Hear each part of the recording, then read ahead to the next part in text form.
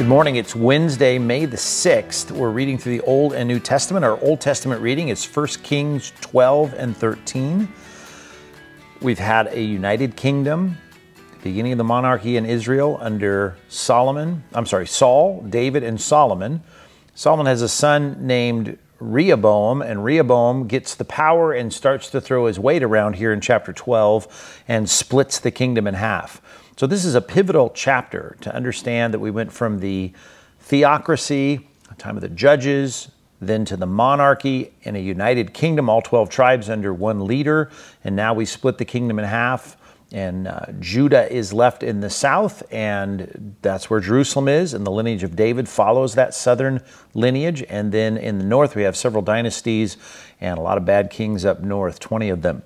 So anyway, this is the beginning of it all. Solomon, son Rehoboam, splits the kingdom by really just being power hungry and trying to throw his political weight around. And Jeroboam, don't get that confused now, sounds a lot like Rehoboam, but Jeroboam then goes up in the northern part of Israel and ends up leading that part of the nation. He is compromising right out of the gate.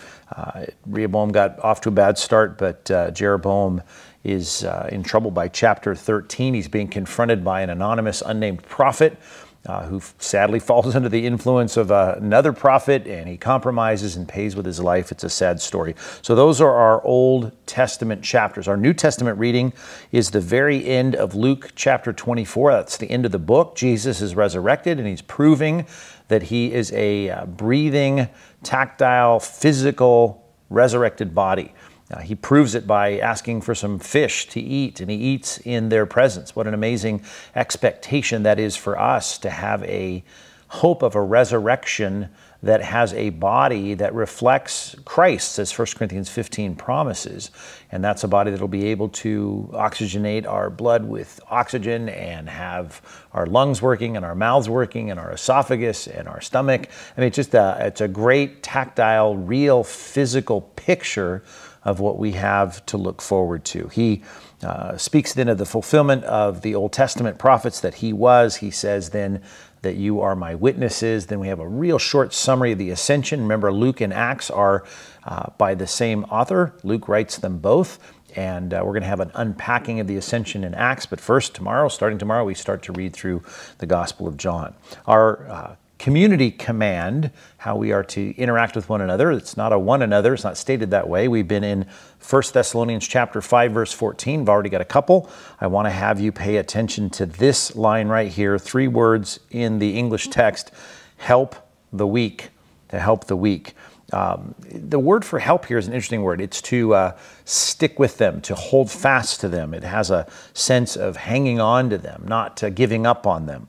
Help the weak. And the word weak even used metaphorically in this passage, of course, but often used of physical weakness. And it can be that you're weak in the sense that you're physically weak, and therefore you're weak in needing help. And yet the idea here, of course, is those that have some kind of weakness, some kind of spiritual weakness, some kind of weakness in their lives, and you who are stronger are to come alongside and be the help that they need. Stick with them. Don't give up. You know, it's challenging sometimes for those that seem needy, that you want to bail on them, but don't. The text here would remind us to help the weak, and maybe you can think of a few people in your minds even right now, and you think about the fact that they fall in that category. You know that they need help. They need you to help them not just in tangible ways, not just financially or picking up groceries or whatever it might be for them, but you may need to be the spiritual strength in their lives. So I encourage you to contemplate that, to help the weak. Think about those that you might be able to help, and then get to it. Think prayerfully and plan creatively, and then purpose today to do that. Tomorrow, we get into a brand new book, the Gospel of John. More on that tomorrow. But today, if you would, maybe even if there's some good ideas you have about helping the weak, I'd love to hear those in the comments. Thanks for being a part of our daily Bible reading.